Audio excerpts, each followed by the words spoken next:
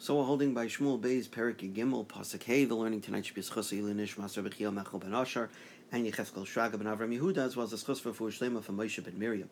So we learned previously that Amnon, David's oldest son, was infatuated with his sister Tamar, but he felt unable to act on his desires. He didn't see a opportunity or a ability in any way to be able to be with her in a permissible fashion. So as a result of his infatuation, he becomes sick, lovesick, and Yonadav, his friend, picks up on this and asks him what's wrong, and Amnon tells him that he wants to be with his sister Tamar, but he can't. So Yonadav now comes up with a plot. So in Pasuk Hey, Vayomer lo Yonadav, so Yonadav says to Amnon, Shchav al mishkavcha, go lie down in your bed, v'hiskel, and act like you're sick, make like you're bedridden. When your father comes to see you, when David comes to be Mevaka Chaylim, and he says, what can I do for you? So you should say to him, let my sister Tamar come, let her feed me bread. Let her prepare the meal, a light meal in front of me, so that I should see it, and it will stimulate my appetite, and then she'll be able to feed me with her own hands. So this plot will allow Amnon to be alone with Tamar. Now, in accordance with the way the Gemara in Sanhedrin that we said last time is that Yonadav really was a Rasha, and this was an evil plot, and he intended all along for Amnon to have an opportunity to abuse Tamar, and this was a plot to allow that to be accomplished.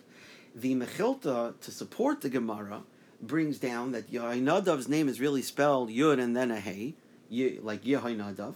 But in Pasuk Gimel, the Hey is removed from Yoinadav's name. It's only Yoinadav because the Hey was taken away as a result of him being a Rasha. And that's why Hashem took the Hey out of his name in this Pasuk. And that supports what we saw in Avos Reb Nosson, which again we mentioned last time, that don't be close to a Rasha. Don't get close to an evil person to be able to hear any of their advice. And even if you're doing it because you want to be Makar of the person, you should stay far away from an evil person. Now, what's interesting is that despite the Gemara and despite most of the Rishonim learning like the Gemara, the Malbim actually learns just the opposite. The Malbim brings down, he says, whenever the Pasuk refers to someone as a Chacham, like we saw in Pasuk Gimel, it says that V'yoinadav ish Chacham ma'od.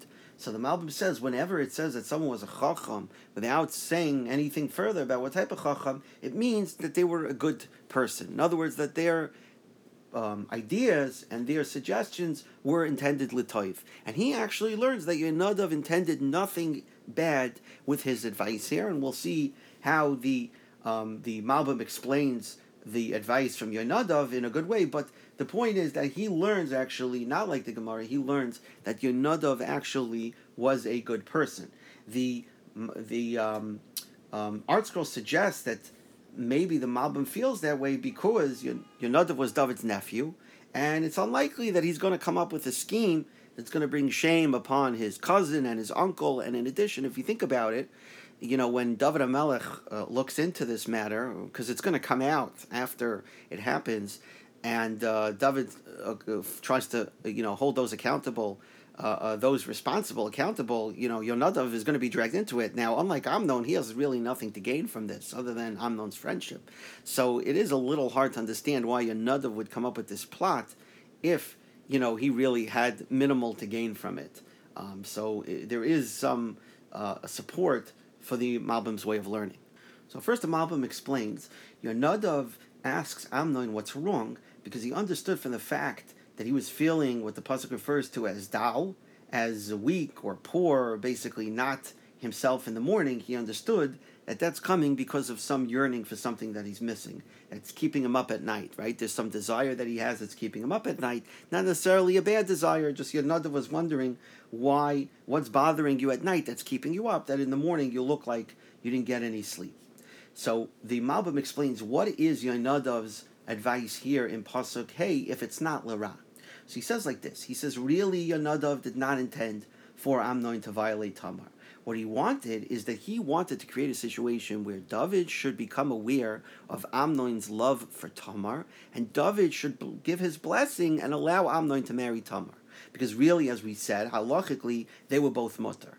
So how did Yonadav come up with the way? He said, go and ask the king to send for my sister, that she should come and she should basically be the one to comfort me and help me feel better. The king will be able to pick up on that. Oh, there's a special relationship here. There's a special feeling of security, of there's some deeper relationship here that Amnon feels for Tamar. It's probably because he has strong feelings for her, and in that way, David will intuit from that Amnon is interested in marrying Tamar, and David will give his blessing.